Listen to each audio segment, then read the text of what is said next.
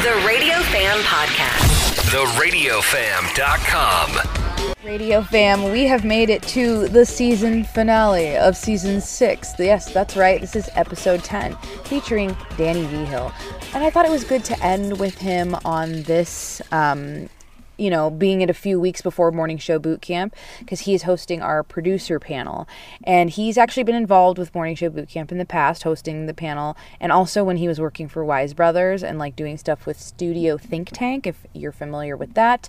You may know him from that. I guess he was the big drink ticket guy, apparently, but also was putting up YouTube content and hosting essentially digital panels back 8 years ago, which I thought was really cool, and hadn't learned that until just now. Typically I'm aware of kind of our social media digital people, and I just had no idea what Danny had been doing in the past. And so it's been really cool to learn about that as we've been planning for Morning Show Boot Camp.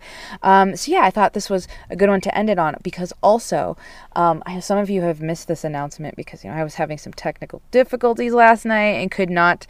Yeah, we won't go through that. But so I had to put this episode up without the intro. And why I just have to make a note of it is that not only is it the season finale, but I'm going to take my break now. And I know it's kind of last minute and I didn't give any warning, but that's just kind of, there was last minute things coming up, people needing to reschedule. I had a guest that had COVID.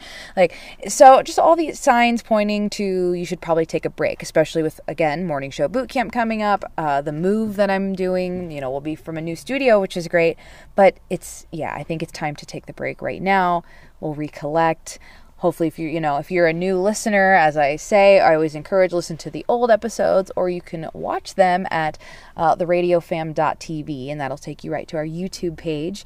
There's also other playlists from some of our other Radio Fam people that have some good content that you can learn from, like Chris Cruz and his home studio and all that.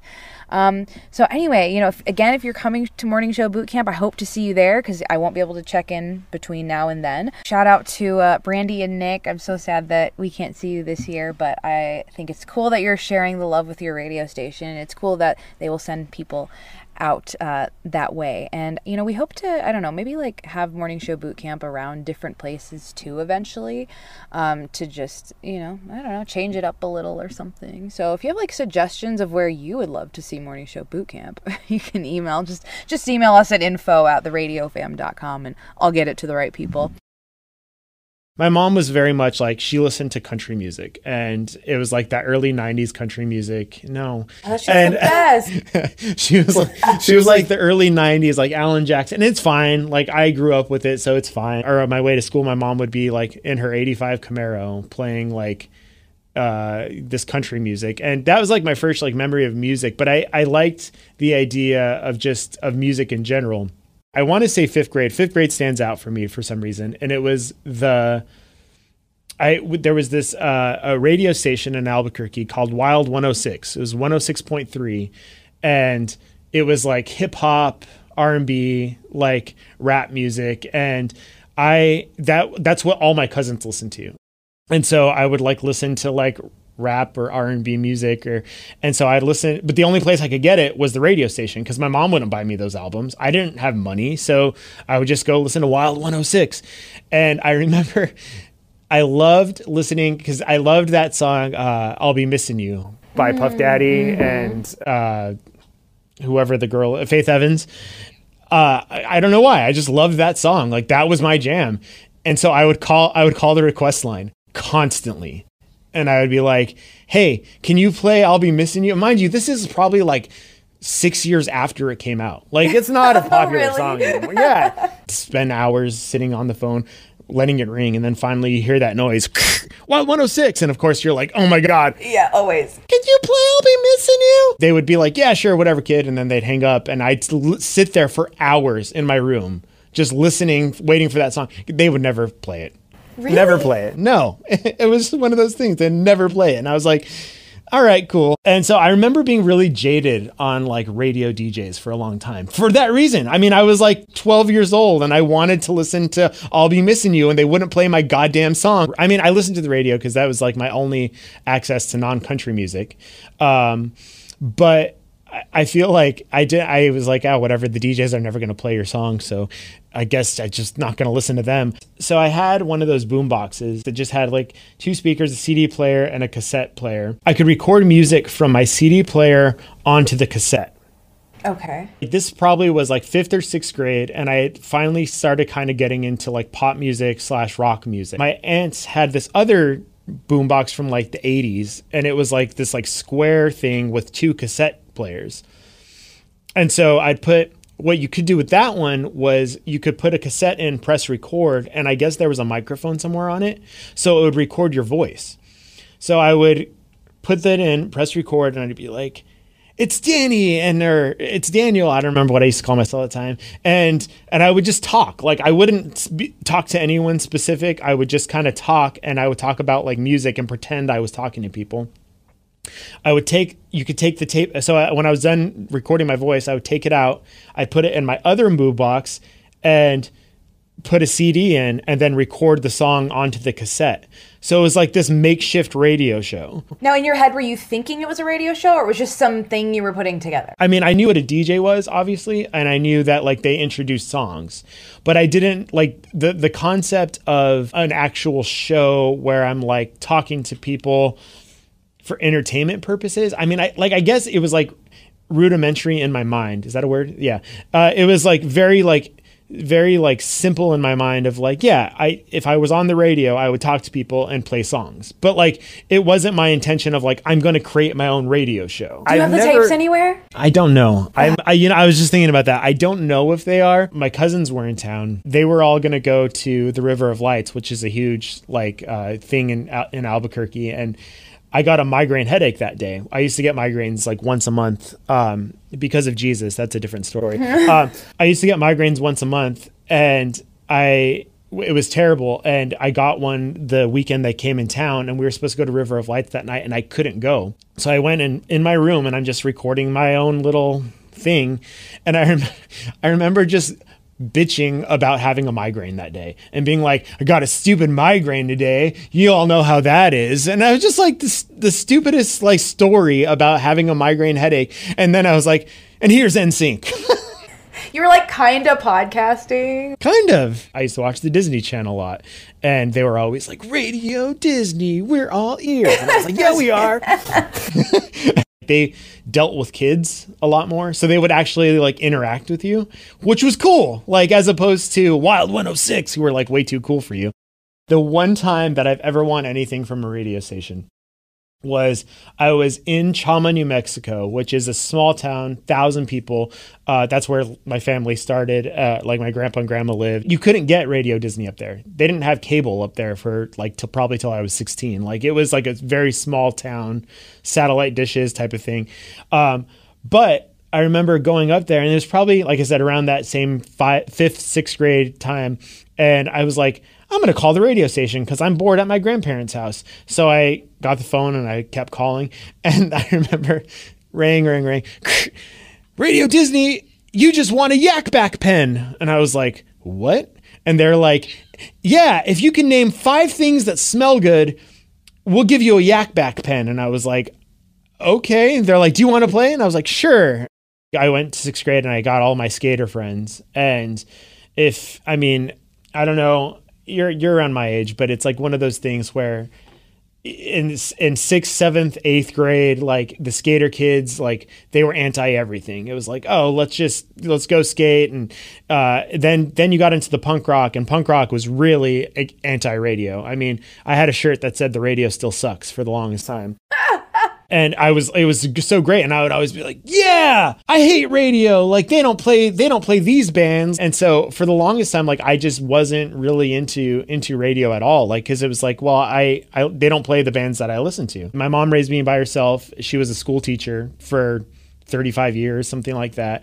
So like the idea of having a job outside of like your normal, hey, you're going to grow up and be a doctor, or you're going to go be a teacher or whatever.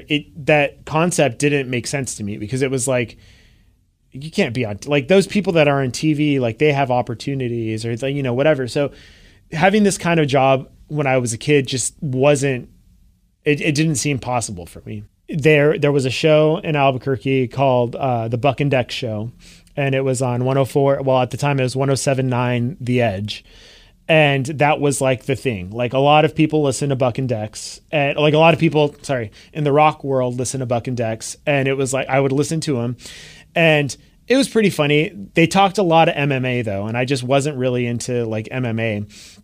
And I remember a lot of times thinking like, oh, okay, I can turn on the radio and listen to, first off, like these guys that everyone like listens to. And secondly, I can like maybe hear rock songs. Cause once again, I didn't have the internet until I was 19.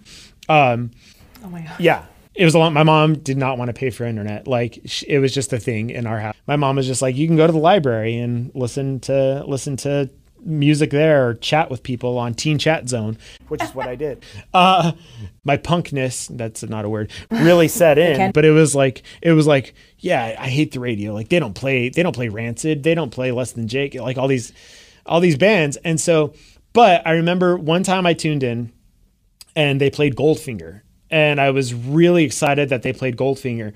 And then they came on after, and Dex was talking about how great of a band Goldfinger was. And I was like, fuck yeah, Goldfinger's awesome. Like, I love these guys. So I'd listen to him, but I remember distinctly getting mad because they wouldn't play enough music. I was like, why are these guys always talking? Like, this is so annoying to me. Like, why do they talk all the time? Like, I'm not listening to the radio for them to talk, like, which is so ironic. So then how did you make that transition then from being a listener to then actually be somebody that was interested in doing it? First thing when I went to college was like, I'm going to do business. Cause like, that's what you do when you don't know what to do with your life. And I found out you had to take calculus, and I was like, well, guess I'm not going to do business anymore. So I stopped taking I dropped the whole business degree thing. And so I was working at this place called Campfire, taking care of kids. And so my second thought was, well, I like taking care of kids. And so I started doing early education, whatever you call it. I was on that kick for about like a year and a half of like, I'm going to be a teacher and I'm going to do elementary school. But then I started realizing that because I am still a child, like mentally, I was also 5 years old, and I realized that I would not be a good teacher. Like, so at that point I was like, well, what am I going to do with my life? I started just concentrating on English. And so like parallel to this whole story is I quit work. I got fired from working at the children's place. And so I started working at, it was this place called Kiva Juice, and it's basically just a Jamba Juice, but local to New Mexico. And I worked there and it was fine, making smoothies, and it was back in the food industry. So I didn't have to fold shirts. So I was good. And I started working my way up through Kiva Juice, and I just worked there. It was a job that paid my bills in college. And I became store manager. I mean, mind you, the minimum wage at the time was like $5.15 an hour. Oh my God. So, but rent in Albuquerque was like $600 a month for like a 1-bedroom. So that was cool. I ended up working with our corporate office a lot. And so through my trust or their trust in me, I should say, they were like, hey, Danny's a good person to put in charge. We're going to sponsor this mud volleyball. So they put me in contact with this lady named Colleen, who worked for Citadel Media at the time. And after the event was over, she's like, you'd be really good in promotions. And I was like, promotions and what? And she's like, promotions in radio. So she's like, all right, just come to the radio I don't even think she said radio station. Come to the office and fill out a resume. I'll help you out. So I go and I'm like, show up at a radio station, and I'm like, oh, like an actual radio, like this is cool. There's on-air lights. That's cool. Like totally blowing my mind that I'm like in a radio station. I'm pretty positive it was January 2009 is when I finally got a call. She's like, hey, you still want a job? And I'm like, yeah. And she's like, great, you're hired. And it was like, cool. I always wanted to be a Red Bull kid. Like I wanted to be one of the Red Bull girls that drove around and gave away free Red Bull because everyone fucking loves them. Like I was like, this is awesome. Like I get so stoked when they show up at the skate park and they're there. Yes, I was going to skate parks when I was 19. That being said, like it was like and so this was like the closest thing, because it's like, well, I'm working on this promotions. I'm working as a promotions assistant, and you get to show up, give away free stuff, free pizza, hang out with like radio talent. that's when like really I started getting like super excited about radio. It was like, all right, not only is the promotions job cool, but then also then I realized like, oh, there's a radio station. Like I could walk down the hall and be on the radio. That's awesome. And so I would say probably not even 6 weeks after I started, I was already like, well, how can I be on the radio? I started asking questions like, how do you get on the radio? Like, is it, I want to be a host. Like, is that, and I remember I don't remember who gave me the advice, but they were like, well, why don't you just go talk to the DJs and like, let them know that you want to be on the radio and they can give you tips and stuff. So I remember going to John Forsyth. He was the host of John and the Pop-Tarts on the Pop Station show. It was John and two girls. And, they had been in the market for like 20 years. And I remember going to John and being like, hey, like, I want to be on the radio. What can I do? Can I do anything for the morning show? And I'll never forget that he's just like, well, we need a danger boy. And I was like, what? And he's like, Leah will get in contact with you. So Leah calls me and she's like, are you all right with getting set on fire? And I was like, yeah. And she's like, okay, show up on this day. Ended up being canceled. I never got set on fire, but their idea was they were going to send me to a movie set with a stunt guy and set me on fire and have me be on the radio when it all went down. So I was super stoked about it. And I was like, yeah, never ended up happening. But then I remember they called me and they're like, well, do you have a diaper? And I was like, no, but I can get one. So I go to Walgreens and I buy like Depends. And they're like, all right, you're going to be Cupid and you're going to hand out flowers or Valentines, I don't remember exactly, to single women who are driving to work in the morning. And that's, so I was like, all right, well, if we're doing this, we're going full bore. So I went and bought these like red and black stockings, put on a diaper, went shirtless, borrowed some angel wings from this girl that was in one of my communications classes. And next thing I know, it's the Friday before Valentine's Day, and I'm on the busiest street corner of Albuquerque, San Mateo and Montgomery, handing out Valentine's hugs to women who didn't have a Valentine. I didn't set up a Marty or anything. I just would call the request line and they would put me on. And I remember this is the time that I realized you are not supposed to be a host. They put me on and I just stammered through the whole thing. I was like tripping over my words. I was nervous. And at that point it was like, I don't think that I don't know that I can be on the radio. Like, I don't know that I could, like, this is really hard. Like, talking on the radio is really hard, but I at least just want to be involved. And I was doing like the Danger Boy stuff and like calling in, and I started like editing video around then too, because it was like I had my Mac for school and I had iMovie. And so I would just kind of start I would mess around with it. Like, my main thing that I was doing at the time was promotions assistant. And it was like 16-hour days on the weekend. You start at 10 a.m., you go till 8 o'clock at night, just doing event after event. I would argue at that point, I still wanted to be on the radio. Like, I still wanted my own show. I wanted it to be the Danny Show. Or at that point, my best friend Scott at the time, who was I met through, being he was also a promotions assistant, and he started doing traffic on air. We were like, we want to do a show. So it was like the Scott and Danny Show. And so we made a Facebook group called I Want Scott and Danny on My Radio, thinking that like, oh, we'll post. You marketing? It was so bad at the time because this is 5 years after Facebook started, 6 years after Facebook started. So there wasn't a lot of option in terms of like there was no advertising yet or anything. There was just like, we made a Facebook group, I Want Scott and Danny on My Radio. And I remember we could not figure out how to get clips of because what we would do was we'd just go in on the weekends and we would record into Audition, like just like what we thought a radio show would sound like. Mm-hmm. And then we try to take that, or we'd also even just try to do like small bits too, like just like funny bits. And we'd like take that. We couldn't figure out how to put those on Facebook in the group without just going through like YouTube. So we would do that, but then there was like some like crazy like alternate apps that you had to like download that would like post directly to Facebook for you. And I remember this being like a thought in my mind. I was like, if we just post stuff on Facebook, like, we're going to get thousands of likes. It's going to be awesome. And then we can go to like our JJ, our PD, and be like, hey, did you see how many likes we got today? Like, let's put us on the radio. I remember not a bad thought. Like, honestly, like the base of that thought process is not that bad. JJ, he wasn't new, but he had been there only like maybe 2-3 years. He came in and was kind of looking to revamp the station. And John and the Pop-Tarts were no longer. And it was a huge thing. Like, oh my God, like John is gone. And so I remember I heard they got fired and I ran to his office because I was in the production room. I literally ran down the hallway to his office and I was like, oh my God, is it true? And he was like, yeah. And I was like, what's going to happen? And he was like, oh, well, I'm just going to be the interim morning show host until we hire somebody else with Kiki.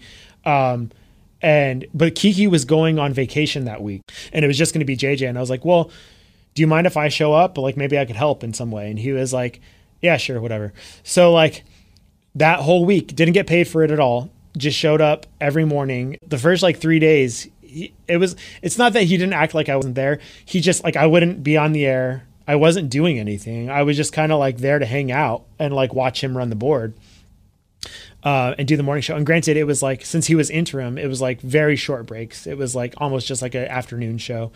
But by the like Thursday, he turned on my mic and I remember being like, what? And he would like ask me a question and I'd be like, this is awesome. I'm on the radio.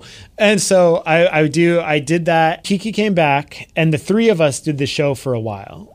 And when I say three of us did the show, they did the show. I sat there and kind of like just whatever they needed. Like, he never told me to stop showing up. So I just kept showing up and I didn't think I was bugging him. But that's when I started doing like a little bit more video. I think I had access to the KOBFM Facebook page from doing like the Danger Boy stuff. And so I would like post stuff and like, just like very like elementary type things. About a month later, they hired a new guy and his name was Mike McKenzie to come and do the morning show. And it was going to be the McKenzie in the morning show.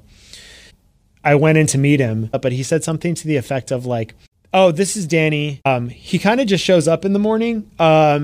Do with him what you will. He's like, so tell me about yourself. And so like I told him my whole story. And by the end of it, he's just like, all right, look, I need a producer. And I want you to be our producer. And I was like, I don't know what that means, but yeah, sure. Just kind of like taught me what he wanted me to learn. And he gave me examples of like, well, I want us to be a show like Dave Ryan's show. I never heard of Dave Ryan before in my life. And I was like, all right. So I started listening to Dave Ryan. And then it was like Little Tommy in San Diego with Jeff and Jer. Like he's the kind of producer I want you to be. Like I want to get to a point where if you take off a day, like I need to be off because I can't do the show without you. In that 9 months that he was there, he taught me how to do everything. Now he and Kiki did not get along. To put it lightly. It was just a very like stressful time in my life because I just remember being at the radio station from 4 a.m. until 1 or 2 in the afternoon and just doing production, learning stuff. And I was just always tired. I ended up like not really wanting to do radio at the end of it because it was just like one of those, like, I don't know if I can, I wanted out of Albuquerque. Long story short, he ended up getting fired. And not fired. I think he ended up quitting. They let him go, something of that effect. And so then here we go again with this like revamp and here JJ comes back on the morning show.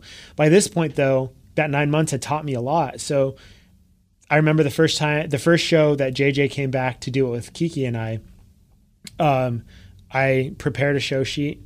I gave it to him, like had it on his area, like before he showed up. I don't remember. I don't think I did Kiki show business, but like I had and I had all the stories printed out and I was like ready to go. And he showed up and he's like, oh, this is awesome. Like, so he saw that I did that and he did the show for about a week that time. And then he was like, I mind you, this entire time, I'm just thinking like, oh, I'm not going to be able, like they're going to hire somebody else. And Carlos was the afternoon guy at the time. And they were like, well, he has a 15 share in the afternoon, so we're going to bring him down to do mornings and kind of bring his audience too. Plus, I'll say that the McKenzie in the morning show never really got off the ground, but we also were hated by most of the people because you took off a 20-year morning show and replaced him. Looking back on it, it was a really good move on the station's part, because I think we could have done some great things if we would have had more chances. And I remember at that time, that's when JJ came to me and was like, all right, it's going to be Carlos, Kiki, and you're going to be the producer, and we're going to call it or you guys come up with a name for it. And I was like, oh my God, like this is happening. And so we came up with the name Morning Mayhem with Carlos, Kiki, and Danny. So my name was on the show, which I was like, this is weird, because like I never thought that would happen. And they came to me with my contract to sign to go full time, because up until this point I was just still part time. Signed my first contract in radio, and that was probably 2011 or 12. I didn't have the confidence I needed to as a producer at the time, and I'm fully aware of that now. There was still some hostility, especially between Kiki and I, because it was a toxic work environment with Mike and Kiki, the way that they ran things. And it's no shot to either of them, honestly. Like they didn't get along, and that's the way it was. And I think that for a long time after that, it just kind of resonated, because it was like, well, we were part of that show, and unfortunately you just can't be part of that kind of like toxic show and like necessarily think the best in each other. So I think that being said, we did really good things. We won a New Mexico Broadcasting Award one of the years for Best Entertainment Show. But that's really where I kind of like, I started gaining the confidence to where it was like, all right, that first year was rough, but then like after that, it was like, all right, I'm doing the show sheets. I'm printing out all the stuff. Carlos really trusted me with everything that I was doing. And, that's when like I started going to the sales meetings, and then I would come up with ideas. Like, it was just like, well, once again, diary market, like, what's the best way we can get out and be out there? And I was willing to go out and do that. I would take an intern from the show or a promotions assistant and say, hey, like, I want to do this. I want to do Chuck Your Weenie for 4th of July. Let's go. We're going to go out to Cracker Barrel's parking lot and buy hot dogs. We're going to get a small grill, and you're going to chuck it across and if you land the hot dog on the grill, you get a prize. Like, and we're going to video it. And that's where we had those flip cameras at the time. So it's super easy to take and do it. And they gave me full creative control with doing the videos and then posting them. Like, they didn't care. I mean, they didn't even care if the video was good at that point. It was like, hey, we have content, like, do it. Like, that was one of the funnest times in my life, because I felt I was very confident in what I was doing on social media and with videos and stuff like that. I wasn't confident in myself on air. I was very like, I would question myself a lot. I didn't necessarily open up my mic that much, even though I was on the show and my name was on the show. I remember having multiple conversations with JJ where he's like, no, you're the producer. You tell them what they need to do and they need to listen to you. And it's like, okay, I'm 23 and they're older than me. They've been doing this a lot longer than I have. I could never get past that mindset of like, no, I need to be the one who like dictates what we do. Towards the end of it, it was like, I would just do things where it was like, I would come up with ideas and I would do them myself. I wouldn't really bother them with it unless it was something where we were going to get paid. Because most of this stuff we did for free. We didn't get paid to do any of this. It was like, especially the videos and stuff. So it was like, I didn't want to bother them with being like, hey, come do this free thing when they had families and stuff. And, but that's kind of like where, that was a time in social media when things were just going viral. There was no like caps on things. Like, you could post a meme and you would get 17 million likes on it. And with that, your page would grow too. Yep.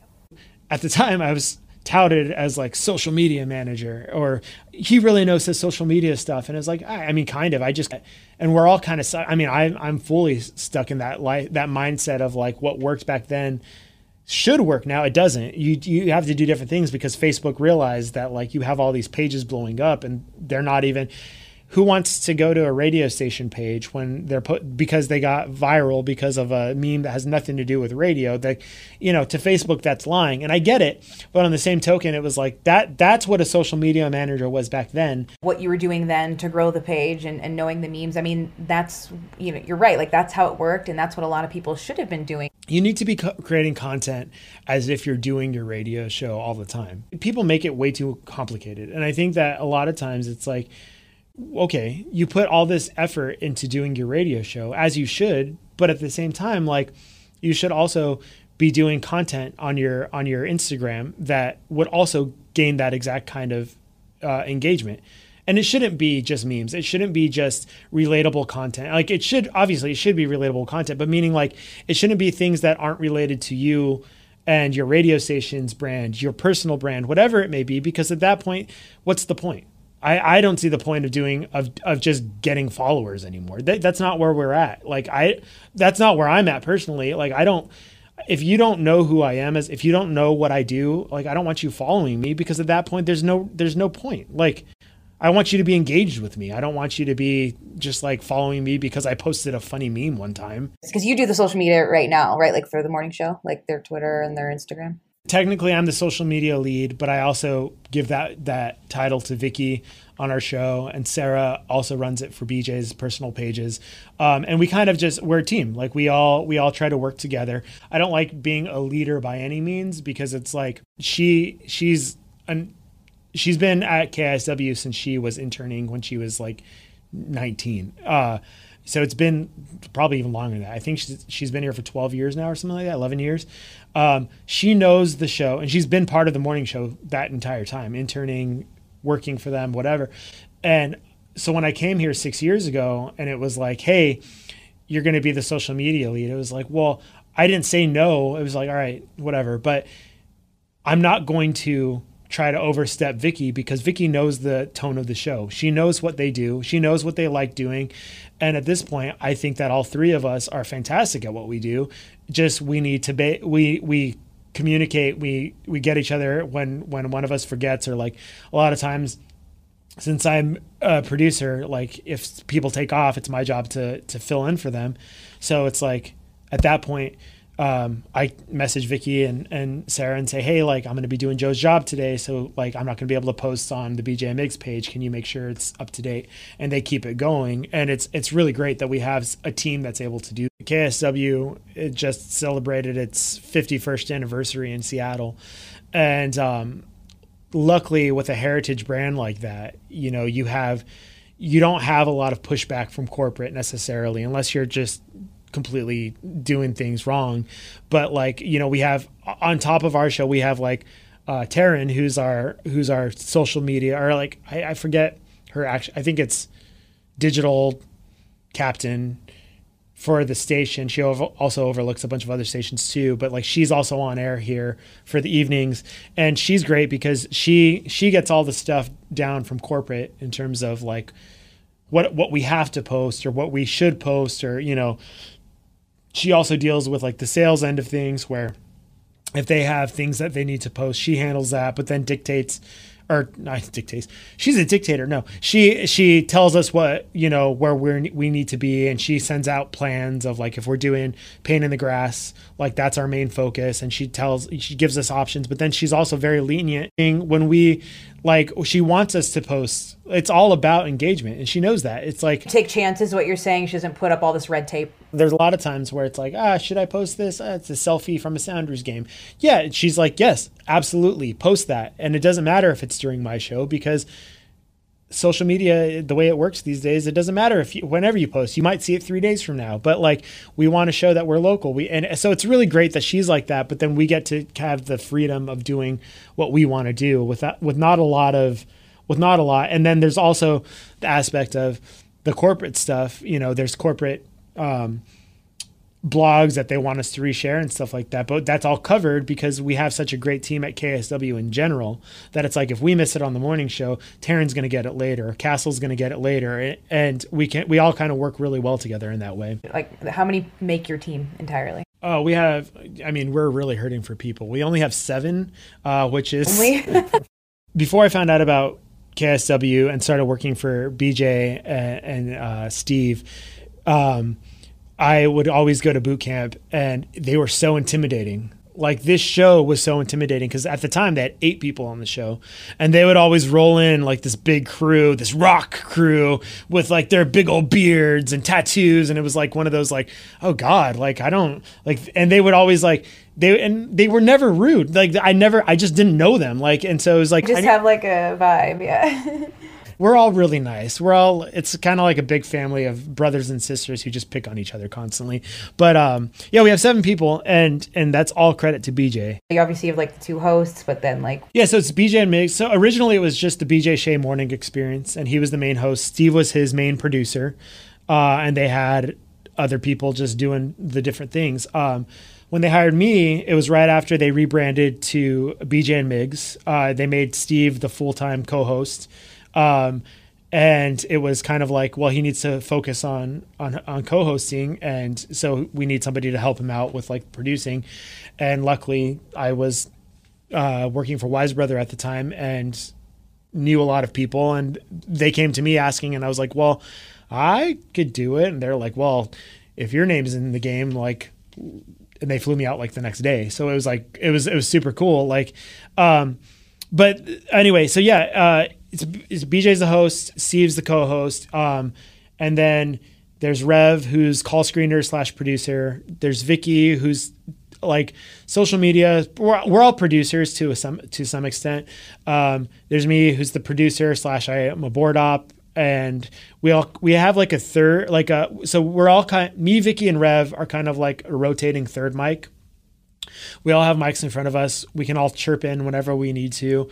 It's mostly between BJ and Steve, but then like if they're talking food or music, like I'll turn on my mic. If they're talking like Stranger Things, Netflix shows, movies, nerd stuff, that's all Rev and Vicky, because I don't watch a lot of TV. Like I'm not that nerdy. No, I'm kidding. No, it's true. We're just nerdy in different ways, and that's kind of the beauty of our show, is that we kind of all embrace just our own nerdy geekiness. You know, when you do have the team and the resources that you're able to get these things done, you know, actually have social media content to look at, and actually like, you know, like you said, I mean, I love the sound of the teamwork stuff, you know, like, oh, this person's gone, will you take care of it? And like, I mean, most people are just like, well, I'm the only one doing it. So like when I'm on vacation, like it's not happening, or they do it from vacation and whatnot. And you're able to actually then have a full, I guess, a better recharge. So when you come back, you can be better, you know, a better creative, a better producer. And, you know, if you're just constantly on, you just never get that rest. It's the best team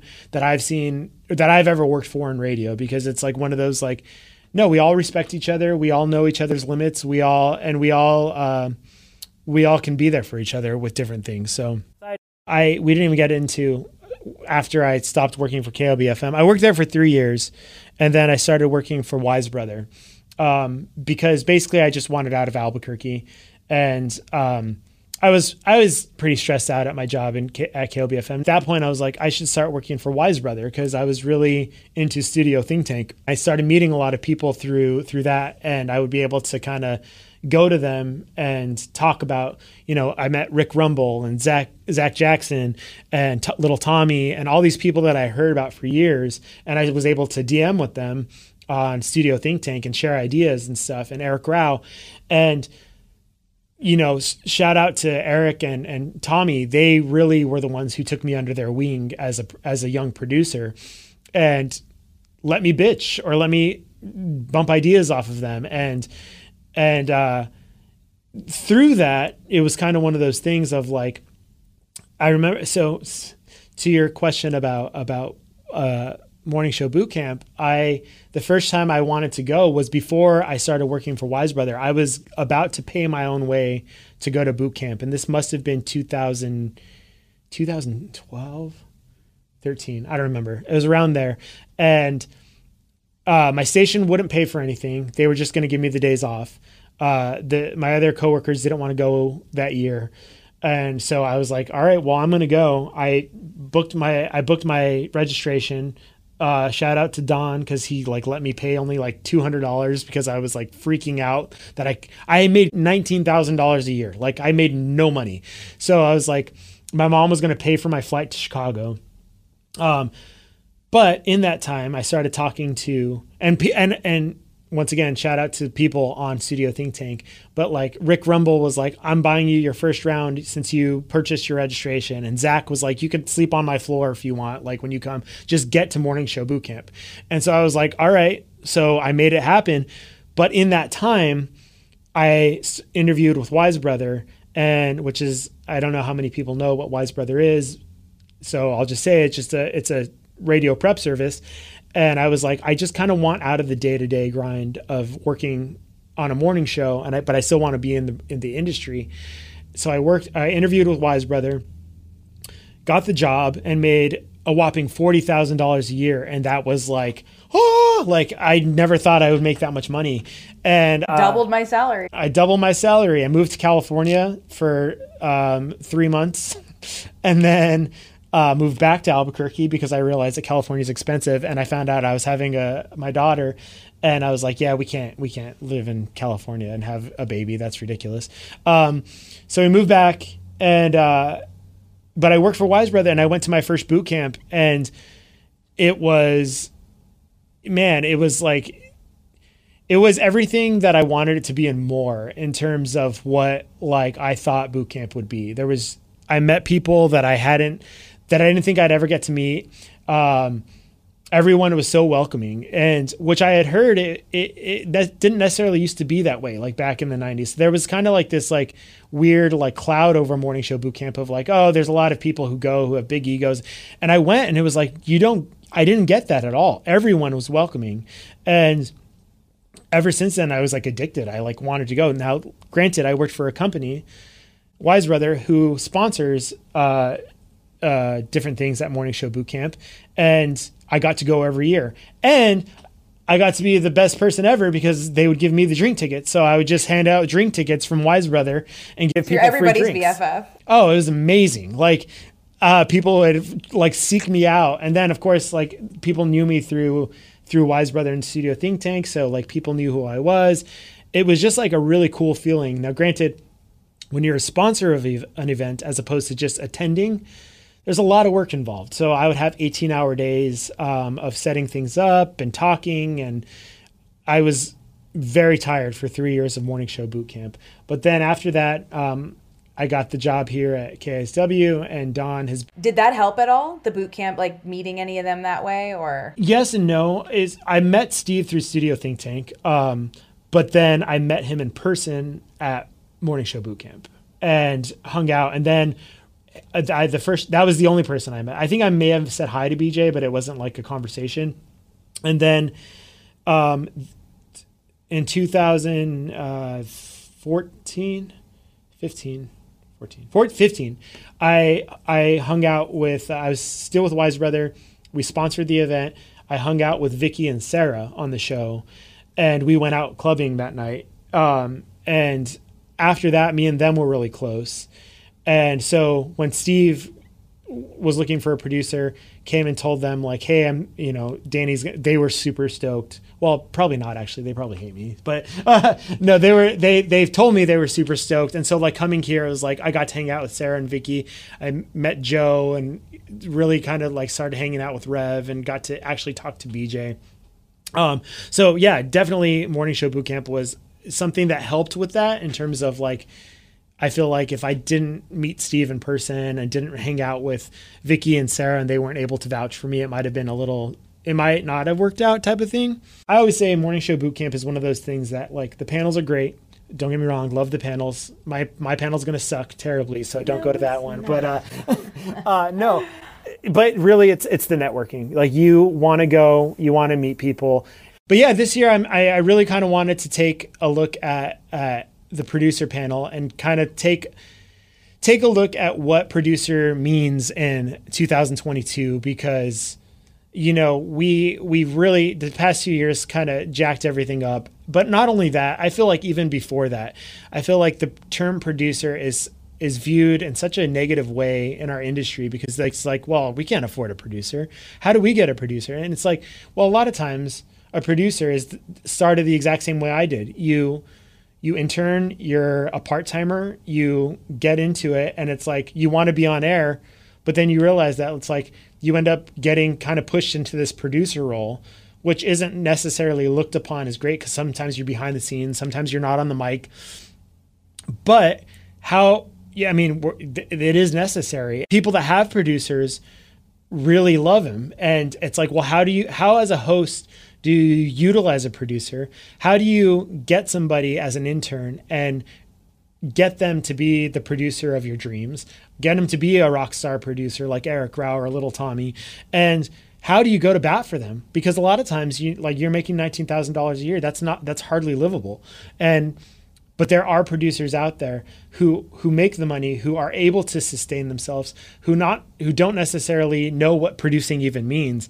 And I think that that's the people that I want to talk to, is because it's like, well, with this panel and saying like, okay, I have Dave and Jenny, I have Mercedes and Steph, and I have Hollywood Chris and Eric on my panel. And it's like, I want to take a look at, how does Dave view Jenny?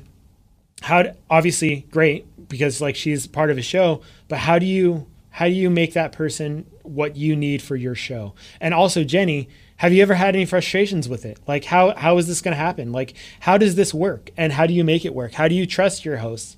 How do you trust how do you trust an intern who doesn't know anything about radio and eventually make them the person who controls your show? Like, it's such a cool concept for me, especially with newer people who are going to be at boot camp, to be like, all right, like, I never thought about producing in that way. So then I guess for the future of you, is that kind of what you like to do, is just you want to help the younger generation of producers in radio and whatnot, and kind of showcase what their value is and why it can help your show, morning show, be successful? Our industry is at a place now where we need new, younger talent, younger people to come in and really kind of not even revamp, because I think radio is going to be fine. I think radio is one of those industries that is always going to be around, and I think it's going to hold its own for years to come. But I think that with having new blood, new people who are excited about it, new content creators, new whatever, I think that we could bring a lot into this industry. And I think that for me, it's now looking at myself as the old vet of the industry. I'm not. I just think that I can't wait to talk to people. We'd love to hear from you. Make sure you email your questions or ideas at info@theradiofam.com.